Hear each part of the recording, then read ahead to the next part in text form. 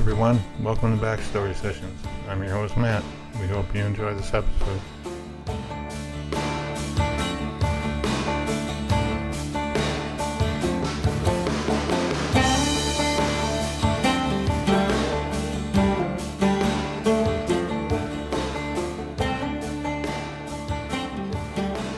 Hey everybody, it's Pat, and I want to welcome you to this episode of Backstory Sessions.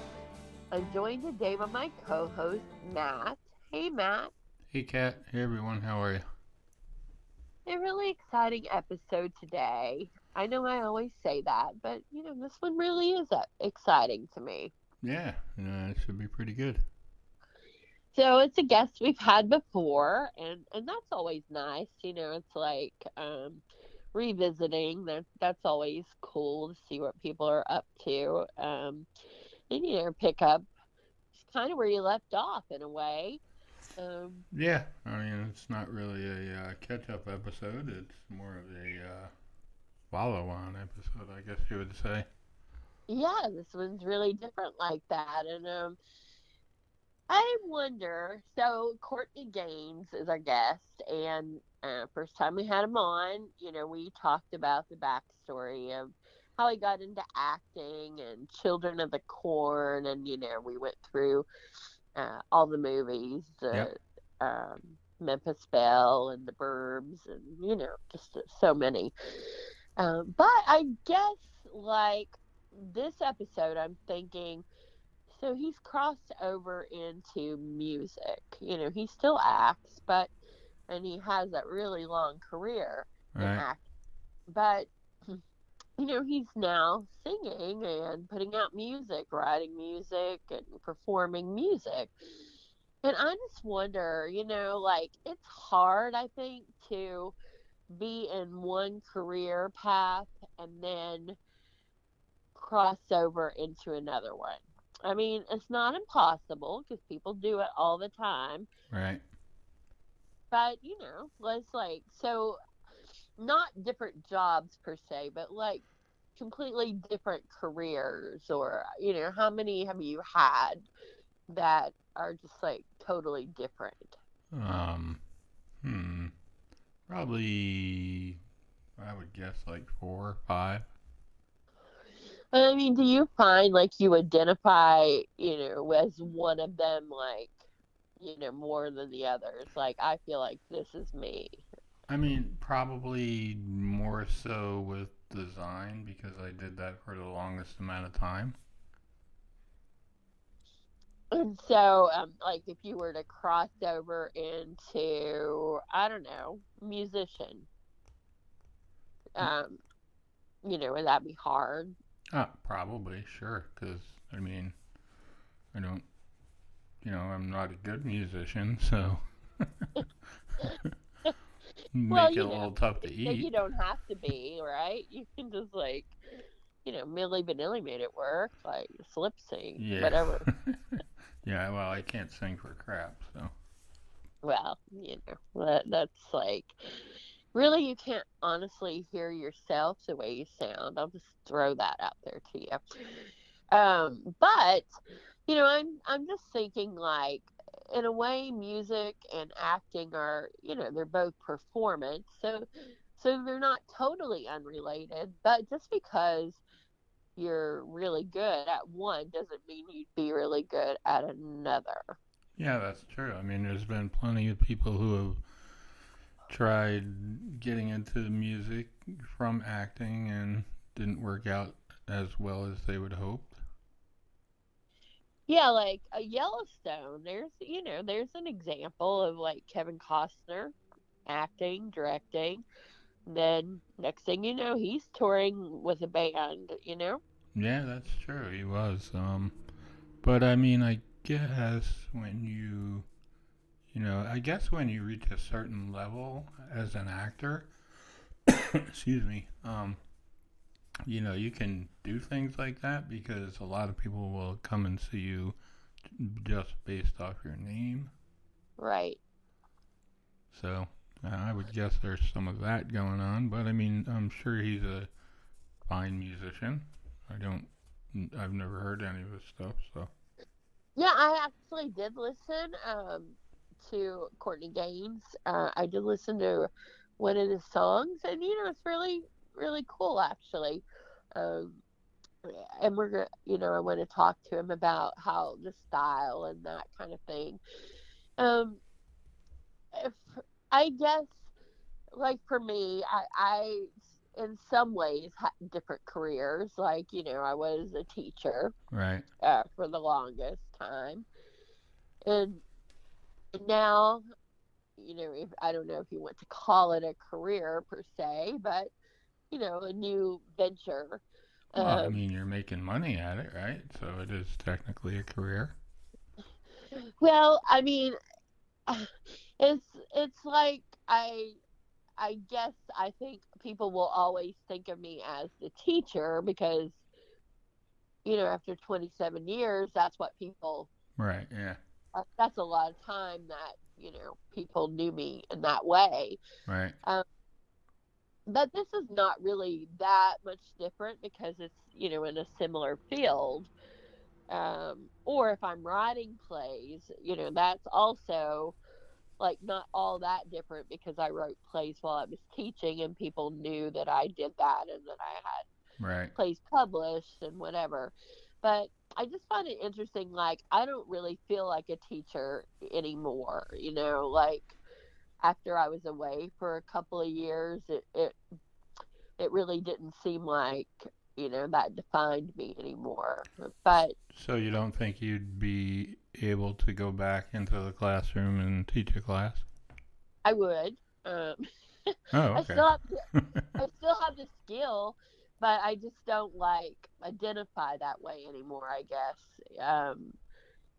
Like when I was teaching, it was like that was my identity. I'm a teacher. Right. Yeah.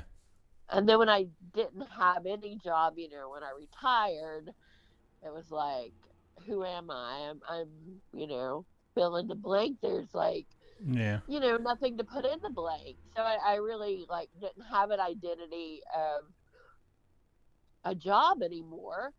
So, now it feels different again. And so I just wonder, with Courtney Gaines, like, to me, he's always like that redheaded kid that scare me to death. In Children of the Corn, Right. Malachi. I even like, that name like frightens me to think about.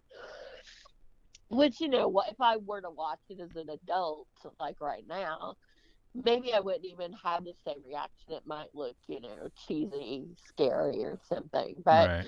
I remember watching it at the time, and I was quite like, oh my gosh, because I do not like, I'm not a scary movie kind of person. So, Right. Well, I mean, in Courtney's defense, I'm sure he's still acting. I don't think he's given up one for the other.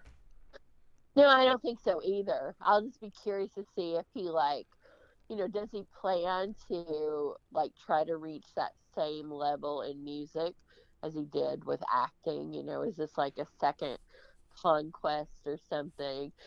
I don't know, but um, it's really cool Yeah. because I do love music. You love music, so Mm-hmm.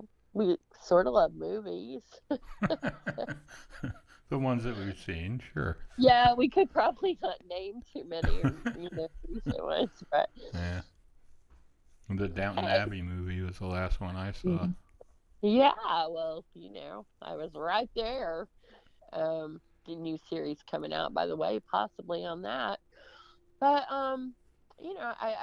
I find Courtney Gaines' story, um, his backstory already interesting, and I find anyone interesting really that's crossing over into some new venture.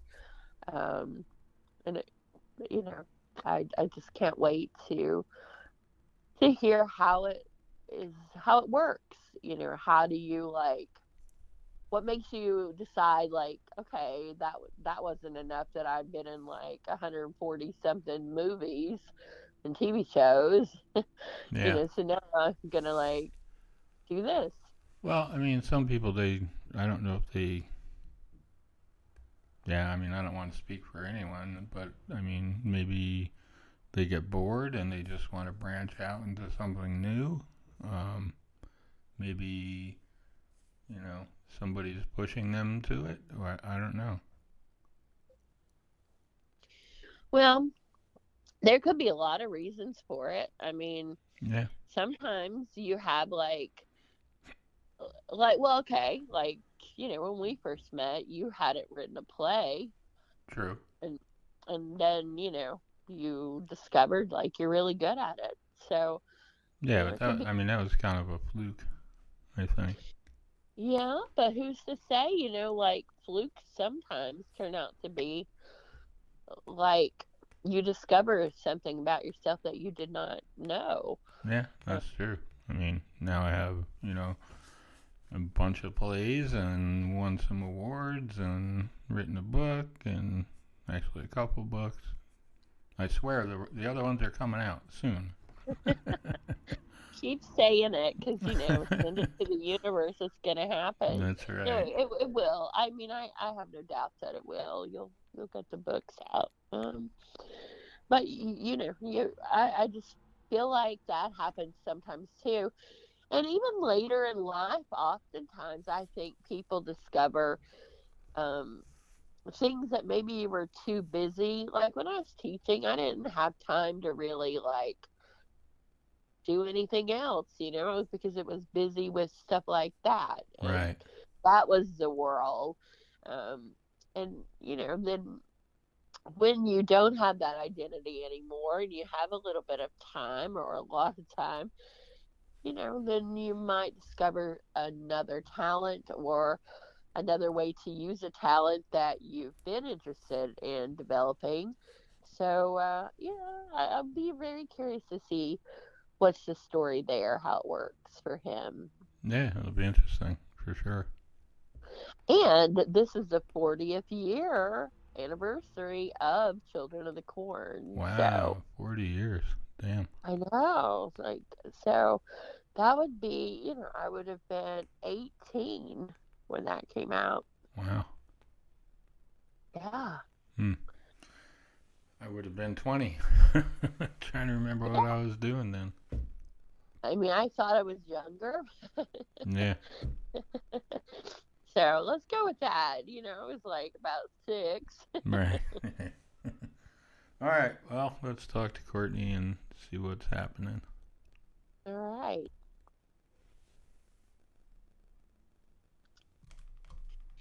Well, Courtney, I want to welcome you to sessions. It's really great to get to catch up with you again.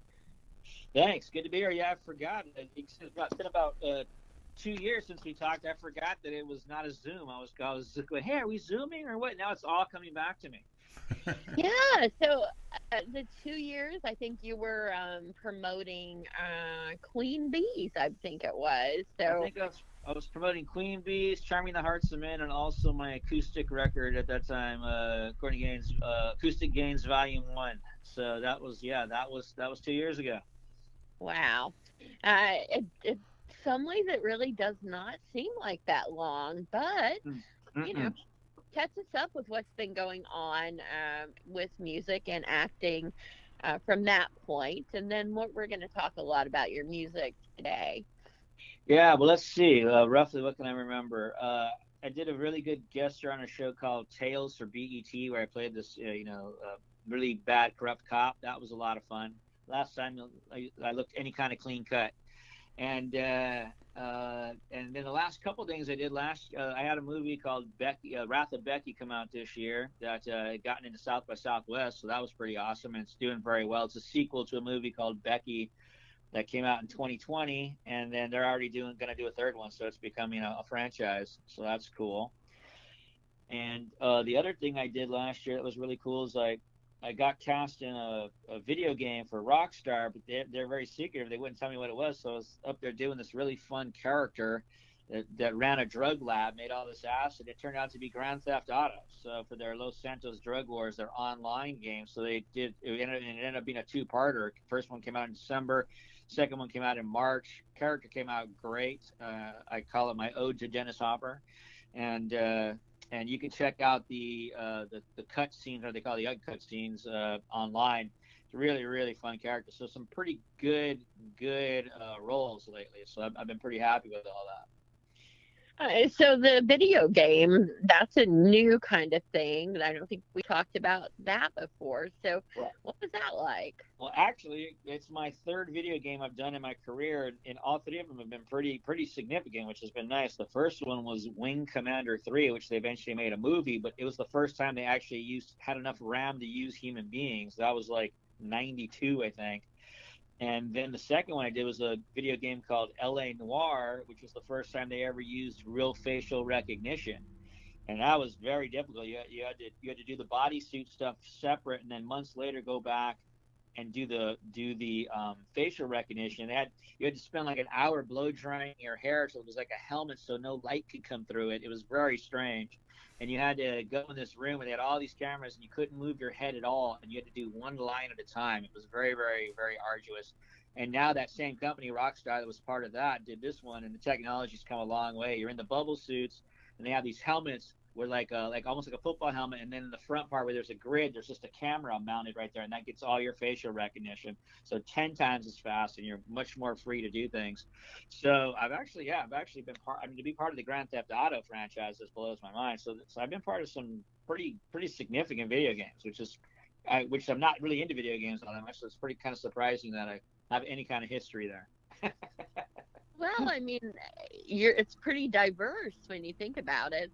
You've had like a really long acting career, and of course you've got the music career and franchises of video games that you're part of. So that's really cool.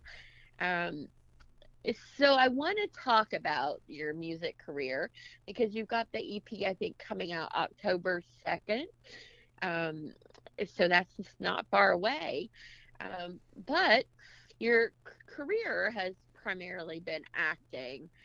Sure. But so how is music? Do you look at that as like a second career, a hobby, or how do you see it? I think it's progressed from a hobby now to something I'm doing professionally.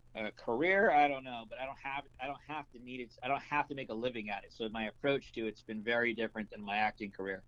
I started studying acting and music at the same time at 13 years old, but I knew I wanted to be a professional actor. So I continued to train for like 20 years as an actor. Either I was teaching or I was in a class the whole time I was in LA. Now as a musician, after a few years I stopped taking lessons because sounds kind of counterintuitive, but I didn't want to know too much because I wanted to write, because that's what I really like to do, is the writing part of music. But I felt if I knew too much and I learned too many other people's material, that I would then start comparing everything I tried to do to somebody else's material. I didn't want to do that. And I think in hindsight, it really worked out for me because I've been writing now, for 20 years and have a lot of material. And now that I have a band called the Courtney Gains group, where it's a trio where I play bass and sing in the Southeast, and you have to do 3 sets a night. So you have to do like 70% covers. Now I'm learning a lot of covers, and it's already happening where I'm like, oh, wow, these are the same chord progressions to the song I wrote, or similar, or in the same key, blah, blah, blah. I'm glad I didn't know before, because I wrote more freely, I think. So so this EP is a 6-song EP called Safe Haven, coming out October 2nd. You can only get it on fakefangrecords.com. So this time I got a label behind me, which is a real nice step. And now I got a booking agent behind me to be able to go promote it. It's like I'm putting the pieces together to actually be able to go out and do this thing. And this is a storytelling record. Like my Acoustic Gains record which was much more personal and introspective. This is really a much more storytelling driven type thing, calling BS on things I think are shallow. Like one song's called Bills in Space. It's got kind of a surf groove, and it's about the billionaire space race, which I think is I think it's the biggest ego trip on the planet right now. That's what I think. Okay, we're definitely going to talk like in more detail about these, but I hear that you have a really interesting backstory about playing on stage with fish. Yeah, that's true. So that's a long story. Yes, and I want to hear it because okay, it sounds so many moons ago, right before Can't Buy Me Love came out, so I'm trying to remember, like maybe 86 or so, friend of mine got married in Nova Scotia, Canada, and I decided to hitchhike to Michigan to go see this girl because I thought it was like the last time I could get away with something like that. And day two, ended day two. I'm on my way trying to get across the country. This guy picks me up, named Mike Gordon. He turned out to be the bass player from Fish. Before they were big, when they were still playing in Nectar's in Burlington, Vermont, which has a great jam scene. That's what they came out of. They're a jam band, but there's a whole jam scene there. And we hit it off. And then next thing I know, he's like, "Hey man, we're opening for Santana at the Greek. Come on down." Blah, blah. Next thing you know, "Hey man, we're headlining at the Greek," and they just blew up. So I became friends with the guys, mainly Mike. But they had this friend of theirs who was always pulling pranks on them. But turned out his Achilles heel, his weak spot was Malachi. So they kept trying to come up with a way for me to set something up to scare the crap out of this guy. And all the ideas that came up were just too much, too arduous. And I was just like, nah. And finally, they came up with one that worked. They were in Vegas doing a gig, so it was easy for me to get there. And they were like, "We'll fly out, blah blah." And they came up with an idea, but we're gonna throw this big party in a penthouse, get this guy high on mushrooms, and take him out in the casino. And when he comes back, the movie Children of the Corn is going to be playing. You're going to be hiding in one of the bedrooms. We're going to peel off, and then Trey, who's also a redhead, is going to be the last one to leave. He's going to come into that room. We're going to put on his jacket, and you're going to go sit there next to him watching the movie. So that's what went down. They were expecting like him to just scream or something, right? But he obviously had tripped before, so he figured he was tripping. He was super scared. I could see it in his eyes. And he goes, "Oh, hey," and he gets up like really slow and walks out of the room, and they're like, "Was he scared? Was he scared?" I was like, "Oh, dude, he was really scared," because he didn't scream or anything. Then they went to go talk to him, and he was lying down on a floor in a bedroom, and he couldn't utter a syllable for 45 minutes. And Did you so feel bad, or did you feel like, "Oh, this worked. This is funny"? Well, when he couldn't utter a syllable for 45 minutes, they felt incredibly successful because he was just like literally going like, you know? So I saw the guy the next day. He loved it. No hard feelings. So now the band is just over the moon because they've been planning this thing for years. So at that point, it was like I was in the total good graces. They're like, "What do you want?" I said, "Well, let me come out and jam with you guys." They're like, "Done." So I would have played some guitar, but Larry and Les from Primus were also coming out for this final song. So I just played some percussion, but I got to play in front of like 7,000 people in Vegas. So it was pretty awesome. That is awesome. And, maybe this is like another branch of your career is like people that are afraid of Malachi. You can they can rent you, to come and do something similar. Pretty cool. Either that or, you got to be a big enough band to get me to do it. There you go. But no, it was the ultimate prank. The guy, I guess, had it coming. I guess he'd been pranking them for years. So he was a great sport about it. So that's the good news. So back when you had acting and music, and I think you said you were 13, did you ever consider that music might be the career path, or did you always know it was going to be acting? Well, my intention was acting. I was interested in music, but I never had the same kind of support that I had. I never caught a break where somebody that could help influence things in the right direction, happened. So I think that was the other component of it. Is I think that in acting, I had a mentor from the time I was 13 who was an actor who then became a manager and broke me into the business and all those things. And those things really made a huge, huge difference in getting results. But I started taking lessons at 13. I started writing by 15. I had a band called The Gathering, acoustic band in LA in the 80s during the metal scene. There was a coffee house scene that I was part of. We were very successful. We had some interest, but then the band broke up. Once I got married and had a kid, I was like, if we're not hitting the road and getting serious, I got to go back to acting where I make money, and that's what happened. So we just weren't able to keep it together. So that was my first, maybe my second band. And then I started doing solo stuff, and then I had a band, Ripple Street in LA for, gosh, I don't know, on and off for 10 years. And then now I got this Courtney Gains group. But like I said, out here in Savannah, it's a lot easier to actually make some money and keep a band together, because if I can pay guys, I can get good guys to play. And that's what I'm doing. So. And what is it that you like about performing music? Well, like I said, the number one thing I like about music is the writing. That is one of the biggest creative highs for me because I can't explain it. When some lyrics start coming or a groove starts coming and an idea, you have to get it down. Like it may take 10 minutes, it may take an hour. You just have to get it out because you can't walk away from it or you'll lose it. So it's like this sort of creative juices thing that happens. That's really cool. Performing, that's what's been great about this gig where I've been performing pretty steadily, like almost every weekend at least.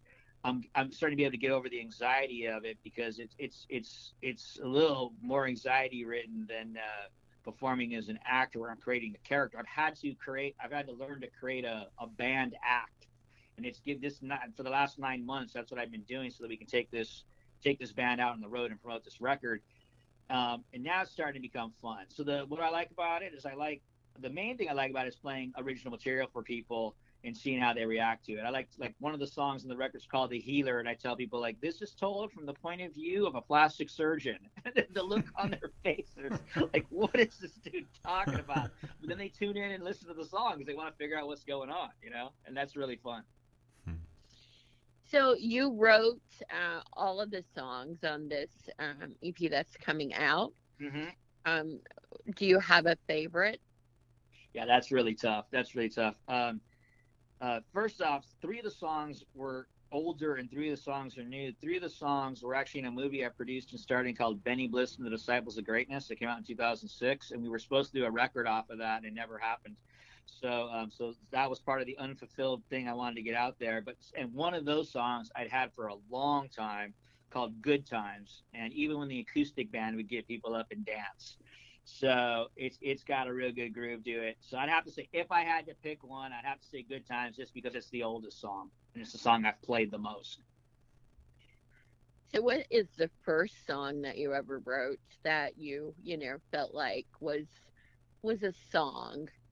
Yeah, so the first band I was ever in was 3 actors called the Rooftop Boys, and we recorded some stuff and I recorded one of my songs called Misty Afternoon Blues, and it's on I have a record called Gains 1988 to 1999. That's a compilation of a bunch of songs I had in the band The Gathering and some singles, and even that song's in there.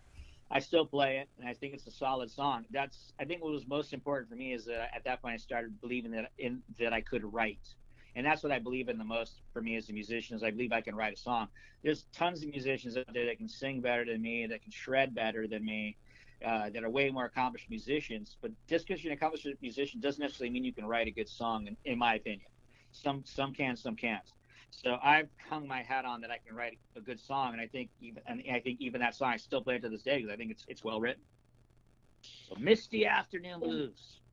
What is the writing process like for you? Do you get lyrics and melody? Do they come together to you, or is it almost like the song has a life of its own and you're just a medium for it to come out, or what's it like? To some degree, that's absolutely true. That you feel like you're a medium and it's just coming out. But for me, it happens in a variety of ways. One way it happens is just sometimes, like I do this thing called Morning Pages. That was from The Artist Way, a book that came out, I don't know, maybe a decade ago, that was very popular. You do this thing called Morning Pages where you write like 15 minutes, like 3 pages of just whatever's on your mind, just free form, to kind of dump the garbage out of your head to start your day. I've been doing it now for a long time, and sometimes in that, ideas will just start flowing, and so it's a good way to just get the creative juices happening. So sometimes it comes that way. Sometimes it's just an idea I have, I hear some line I think's cool, or a hook that I think's cool. Or like I was watching the whole Billionaire Space Race, and I thought, it all kicked in after William Shatner went up, and I looked at the Blue Origins, and I think, like many people, I thought, this looks like a dick. This it looks like, so I said it much nicer in the song. I say in the bridge, Blue Origins looks like a prophylactic. Prophylactic. Because I think that's the ego trip it is too. I really do. And So like an idea like that will spawn a whole song. But sometimes the title track, Safe Haven, when I decided to pick up bass in this band, when I had to start realizing to play out here, you had to play 3 45-minute sets and do some covers, I decided I was going to pivot to bass because I needed a better guitar player, because I needed somebody that could play lead better than I could. And so when I pivoted to bass, I just found this really cool riff, and which I think is a really good riff. When you hear the song, you'll decide for yourself. But I really like it. And then I don't know. Then that spawned Safe Haven, which I think has sort of double entendres of meanings. One, that I think we all need a home. I think about the homelessness situation. I think it just flabbergasts me that in a country as wealthy as we are, or even a state as wealthy as California, where there's a lot of homelessness, that it even exists, blows my mind. It just doesn't seem like it should, But because there's no political will, because there's no money or power to be made in it, it does exist. And to me, in this country, that's really a shameful thing, in my opinion. So safe haven means having a home, but I think it also means having a place that is what is your jam, right? Like, is it like music? Is it art? Is it watching movies? Is it like, where do you go to? Is it taking walks in the forest? Is it jogging? My son is jujitsu. He freaking is obsessed with it. When I talk to him after he comes out of jiu-jitsu, he's exhausted, but he's happy. Where's your safe haven? Where do you recharge? Where do you do what you love? Because life's too short not to do something you better find something you love, man. Our life is just going to be too much of a drag, Mm. Yeah. So who are some of your favorite songwriters? Yeah, that's an interesting. I have to say, and I really try. I learned a long time ago through when I was younger, and my acting mentor would say, you need to study the method greats, study Brando, study James Dean, study Monty Cliff. I did, but I was smart enough to realize I was never going to be those guys. Like, I was never going to be those charismatic, good-looking dudes, leading dudes, right? Like, I was able to figure that out. So I was like, I can learn from their technique, but I'm never going to be them. I got to find my own voice. So I feel the same way about music, right? So, but I think as far as writing goes, I grew up in a Chicano neighborhood where oldies were a thing, right? Like, KRLA was the radio station. So, like, one of my favorite songs is Aaron Neville doing "Tell It Like It Is." I just love that song. It makes me cry. I think his voice is. If I could sing like Aaron Neville, I would sing like Aaron Neville. But who can? I mean, that guy has a falsetto that goes into a falsetto. It's just this amazing, beautiful voice, But I think those 50s songs are written by people like Carol Kane and stuff were really structured well, and I think that my DNA, and I think it helped me be a better songwriter. But if I had to point out another person I'm a big fan of that I could never be like, but I'm a big fan of is James. Uh-oh. Hello. Are you there, Kat? I'm here, but I think it's showing Courtney's still there, but I don't think he is, actually. Oh. Alrighty. I don't know what to do. Like, I could try to call him back. I don't know. It's showing, like I said, he's still here, but yeah. I guess I'll end it and try to call. Okay. He's now disconnected, so I'll see if he calls All right. back. If not, I'll try. That's weird. Yeah, right when, like, who is he gonna say? Yeah.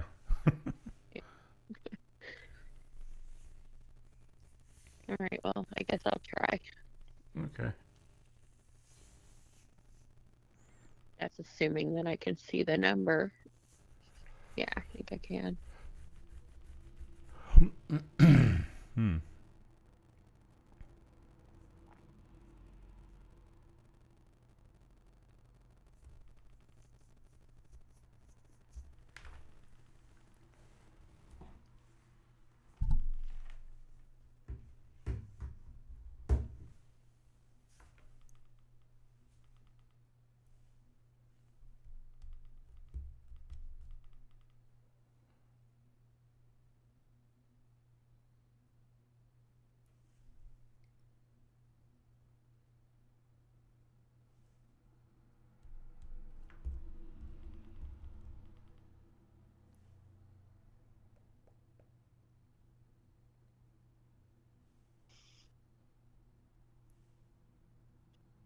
Okay, so I got voicemail. It looks like he sent me a message on Facebook. Let's see. Okay. What did he say? My phone is showing no service. Okay. Well, that's kind of weird.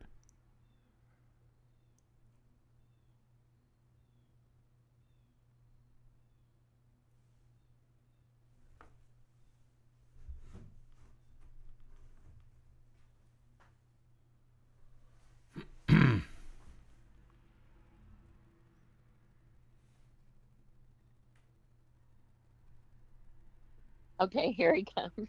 Okay. All right.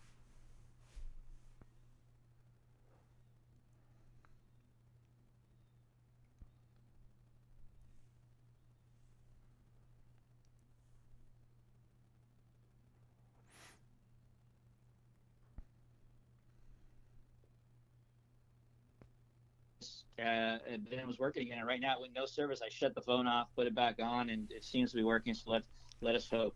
So finishing the influences are people I admire, songwriters.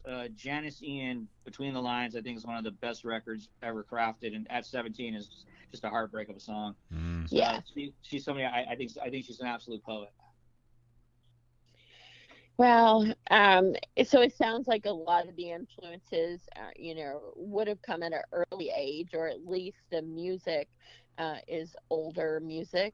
So you grew up listening, you loved listening to music as well as, did you listen as a songwriter at that point, or is it separate for you? Are there songs you like, but you don't really like them because of the writing aspect?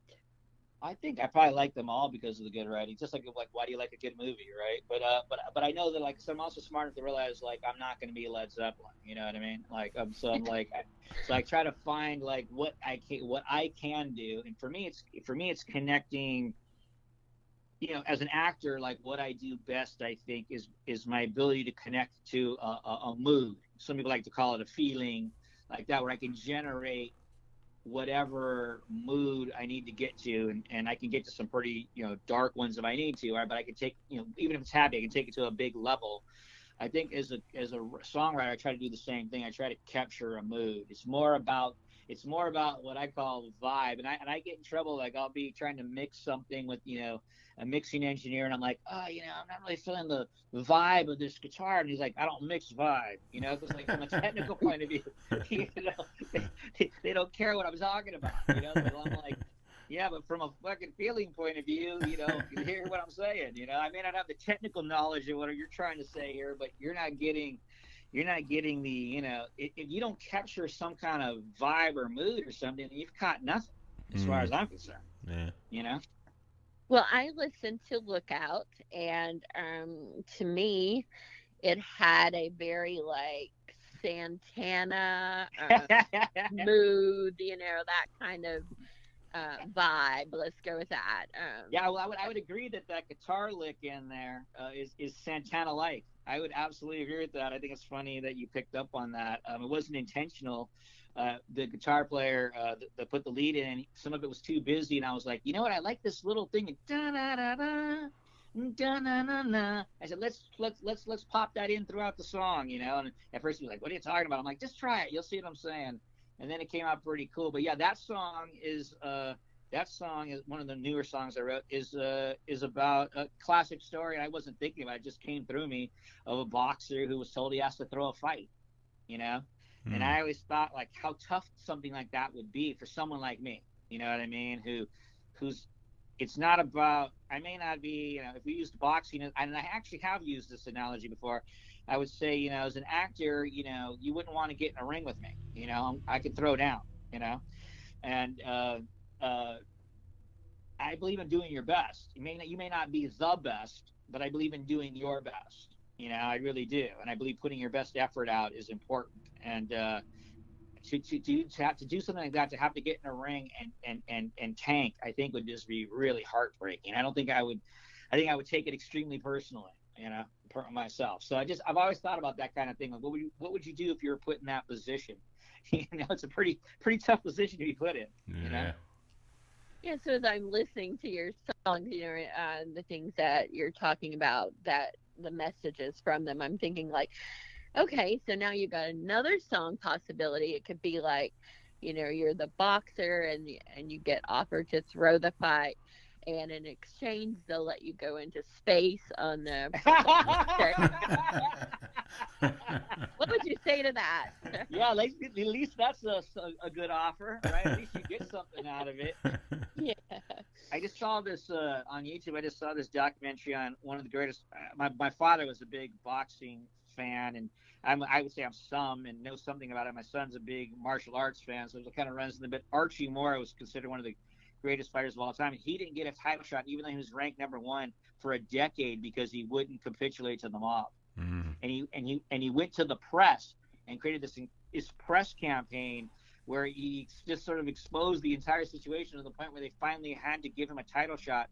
And the guy he fought against, who was the champion, said, I won't do it. And this was, a long time ago. He said, I won't do it for less than $10,000. And they got the money together to pay him. And Archie Moore, who got the championship, made $800. But that's how bad he wanted to be a champ. I'm surprised nobody's made that movie yet. I mean, that's a man of high integrity. Like, wow, not only talented, but was like not going to sell out. That's I think somebody should make that movie. I think it's better than a movie about Muhammad Ali myself.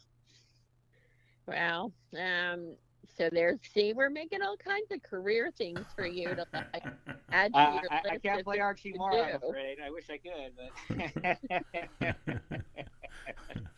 Well, I was thinking, like, it doesn't seem like 2 years since you've been here, but it really does not seem like 40 years since Children of the Corn. Yes.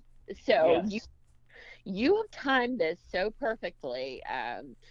The 40th year anniversary and the tour for Safe Haven. And so where are you going to start the tour? Tell us about that.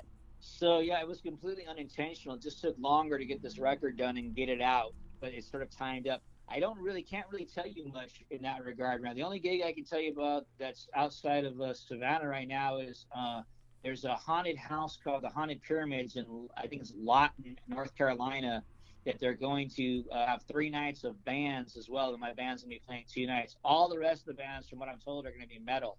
So I can't wait to go play for that crowd, because that's my fan base right there, right? I may not be playing metal, but that's my fan base. So we're coming there to rock them, showing how the old timers do it. So it's going to be fun. So that's the first thing we know. And I got a booking agent now, so we're going to be doing it. So I'm going to be trying to linchpin things off of, like, if I get in some big conventions, then I know I can maybe do a tour up to there and back with the band, right? And like we're going to be doing 35 millimeter print screenings at some art houses across the country, where then we'll do a Q&A, and the band can play and do a VIP meet and greet. So I'm trying to figure out these ways to sort of make this thing financially feasible. It's not like I'm in a big record label that they're like, we're going to fund this and you can go on the road for 150 days out of the year. It's going to be like 10 days in the West Coast, 10 days in the Midwest. The best way you're going to be able to find out what's going on is to go to my band page, Courtney Gains group on Facebook, and that's where we'll be announcing things as they unfold next year. But we will definitely be out there doing stuff. Awesome. I mean, this sounds like an amazing tour to have all of it come together, and to be able to watch the film and have the question and answers, meet you and the band, and and then hear the music. That's just amazing. So it should be fun. Should be fun. I hope that you're in this vicinity of Kentucky or close by. And what's the biggest big city near you? Lexington. Okay. Yeah. I've done that Lexington convention a few times. Maybe I'll get to do that convention again. It's a good one. That would be great, because I know there's a big fan base here and that goes to that. So wonderful. Yeah.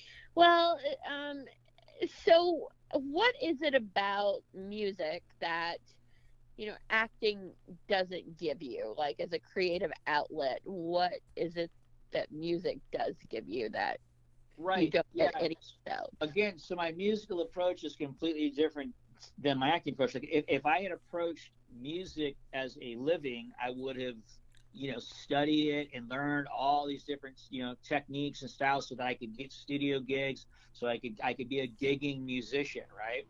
And there's nothing wrong with that, but that's not what I set out to do musically. That's what I did as an actor. Like, I'm a hired gun, right? In a movie, I'm one person who gets hired to portray a certain role, and all I really have to concentrate on is my job, right? And I get to be part of a bigger thing. But musically, it's about what I think. It's about what I feel. It's coming from me. So it's a different animal, in that way. And they're little short stories, they're told in 4 minutes, 5 minutes. So it's a different animal, and it's much more quote unquote personal. I may be using something personally in a role, but you won't know what it is, right? As a method actor, I may be using, the death of my dog, and you won't know, right? It's getting me into the mood I need to get into to play this scene. But as a musician, I have nowhere to hide. These are my thoughts. This is what I think. This is what I feel. These are my points of view. So it's in that way, it has a certain level of satisfaction. Well, Matt, do you have a question that you like to ask? I have one more. So, Courtney, you said that you play guitar and bass. Are there any other instruments that you play? You're just talking about percussion, but like, what do you gravitate No, towards? that's it. I've only been playing bass for like 9 months. I sort of think I just play rhythm guitar on bass. Basically, is what I do. But it's been really good to take it on, though, because it's really opened my ears. And even though I do covers in my band, I try to interpret songs, because I'm not only am I necessarily not capable, but I'm also not interested in playing them like the other people, exactly like the record, right? So, like, for example, a really good example, I think, is we do "Stay or Go," by the Clash. Mm-hmm. Now, my first thought on that immediately was, I like that song, but like, you're never going to be like the way the Clash play the song. It's the angst of the Clash, right? It's the attitude of the Clash. So if you try to play it like the Clash, in my mind, as a cover band, it's just going to be a little cheesy, right? You're never going to be as cool as the Clash. Yeah. So at least that's my take on it. So when I started to learn the bass line, I realized that the bass line actually is very rooted in like 50s groove. Like, I was sort of shocked, like that bass line was hiding underneath all that punk and attitude. Mm-hmm. So once I discovered that sort of opened a way for me to interpret the song. So we play it. I play it with like much more of a 50s kind of groove, and instead of we only play the double time in the chorus once. The second time we come back, we play it single, and you really can at that point hear how much more of a sort of a 50s groove there is underneath the song, and people still know it's the song, and they still sing the song, but it's interpreted in a way that's like, check this out. Maybe there's roots to this song that they're showing us that I didn't even know was there until I learned to play the bass line. So I like to do things like that. I often say in the songs when I'm playing them, you'll recognize this song eventually. So, are you enjoying playing bass, or have you found it to be difficult? No, I'm enjoying it. And no, I haven't found it difficult, really, for the most part, because it's in having come from guitar and 6 strings and chords. It's kind of simplified it. Now that's now a real bass, real true bass player would probably be finding a lot of flaw in the way I play. Like you don't know the root, blah blah blah. You're right. I don't know. I wrote this song and this is how it goes, and the dudes have to follow along. That's why I hired them, because they kick ass, But to me, it seems to be working out. I feel like we have a definite vibe going. As a matter of fact, recently we just played a gig. If you go on the Facebook page, a couple scrolls down now, you can hear the new guitar player we brought in wanted to do Voodoo Child, and we do we jam off on that one, and we play. I think he doesn't put the whole thing up, but he put up about 5 minutes of it though, and it's a jam. I'm like, whoa, we're really like jamming here, It's pretty awesome. So if you want to hear the kind of rock and roll we're doing, jump on there and check it out.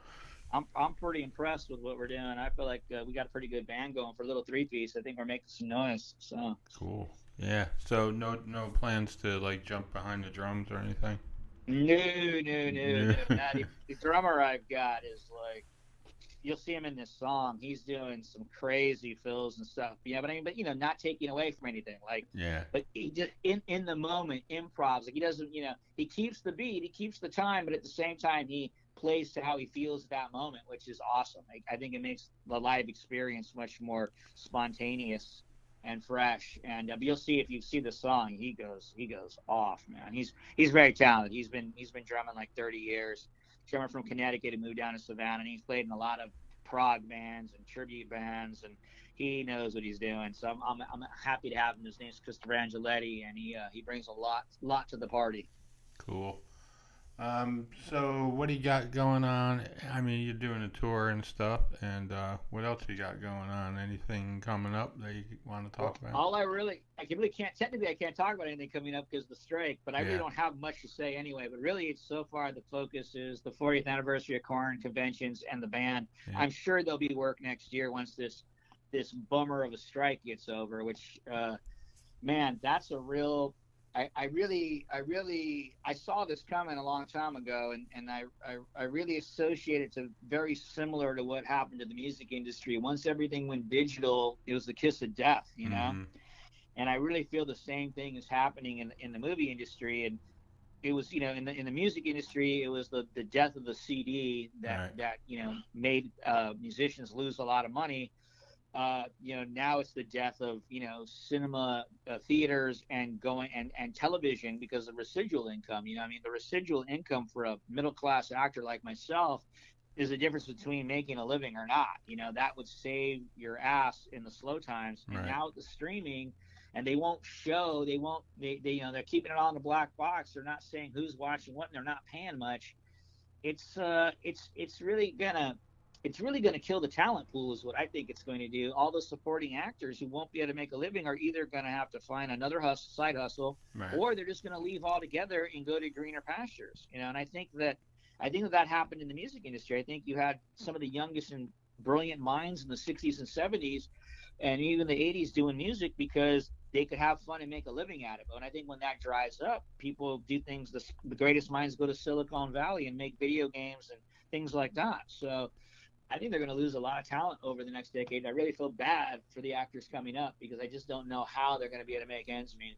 Yeah, and then you got the whole AI thing, and I saw that coming a long time ago too, and I understand that. I think we'll be able to negotiate if you want to use, my voice or my likeness, you're going to have to pay for it. I think I just saw a thing on CNN that a bunch of novel writers like Grisham, that they're all suing AI, GPT. You can't just take those guys' stuff, dump it in the computer, and say, okay, now write like those guys. Right. That's not cool. Yeah. So I think that they're going to get a lot of pushback, and I think they're going to have to license the rights to those things, and I think that's fair, and I think that'll happen. But residuals is the real kicker. That seems to me to be the real.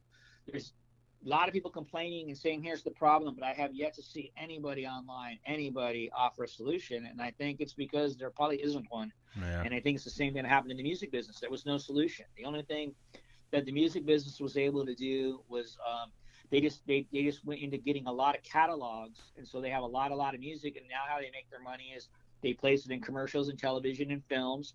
And then people discover the bands, like, oh, who's that band? That's a cool song. Oh, Journey. Oh, what else have they done? Oh, they buy a few songs. And that's how the younger generation discovers these bands, Yeah. But as far as making new records and making money off those, the only way bands make money now is touring, and merchandise, selling T-shirts. Yeah. And I think it's hurt the industry big time. And I just think the same thing's going to happen. I'm actually, just thankful this is not I'm not in this generation coming up. Because I think the unfortunately Silicon Valley is killing it all, man, and that's how I see it now. I'm starting to see it like people have been talking about Silicon Valley and the elite for a long time. Now it's coming to my doorstep, and I'm feeling it, Yeah. All right, Kat, one more question. All right, so I think a good question to end on is like, of all the songs, 2, 3, whatever you want to list, but for you personally, what are the 2 or 3 greatest songs of your life? Whew. Well, I told you before, first off, Tell It Like It Is. I think is just one of the greatest songs. That's one of my faves. What else? Now, there's so many to choose from. Yeah, it's almost impossible. I was trying to think of like gosh, I don't know. It's really tough. And I'm terrible at thinking of the names of songs anyway, the titles of songs. But trying to think like what would be one of my favorite. I mean, I'm a definitely a big Zeppelin fan. I think the Zeppelin's kind of interesting. I think they're huge and they're well known, but somehow I still feel like they're underrated somehow. I feel like they're still under the radar a little bit. Because I think conceptually their albums are just fantastic, how they flow from one song to the next.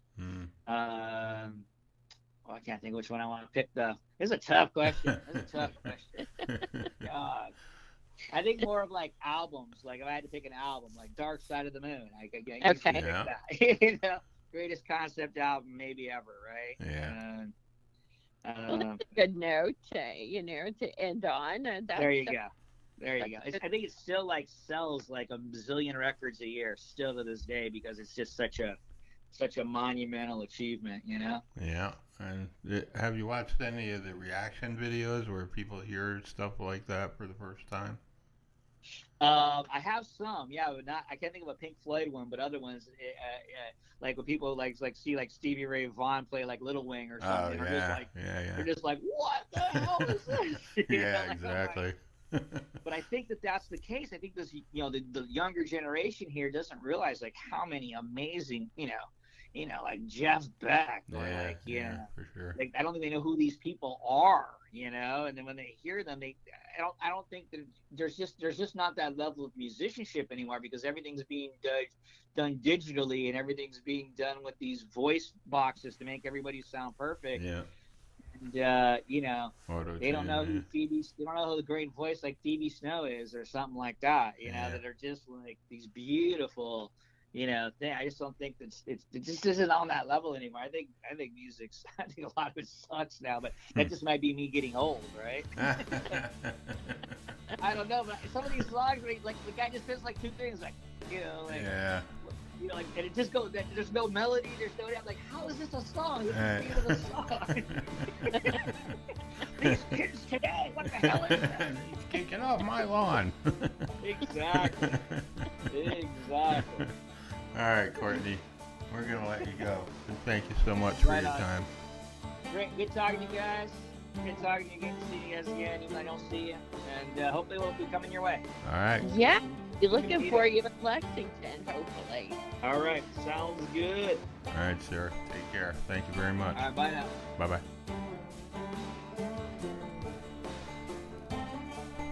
As always, if you have any questions, concerns, or comments, you can send those to Kat at iWritePlays@outlook.com, or you can write to me at backstorysessions@gmail.com or matt@level11ventures.com. Thanks for listening, and we'll talk to you soon. Take care.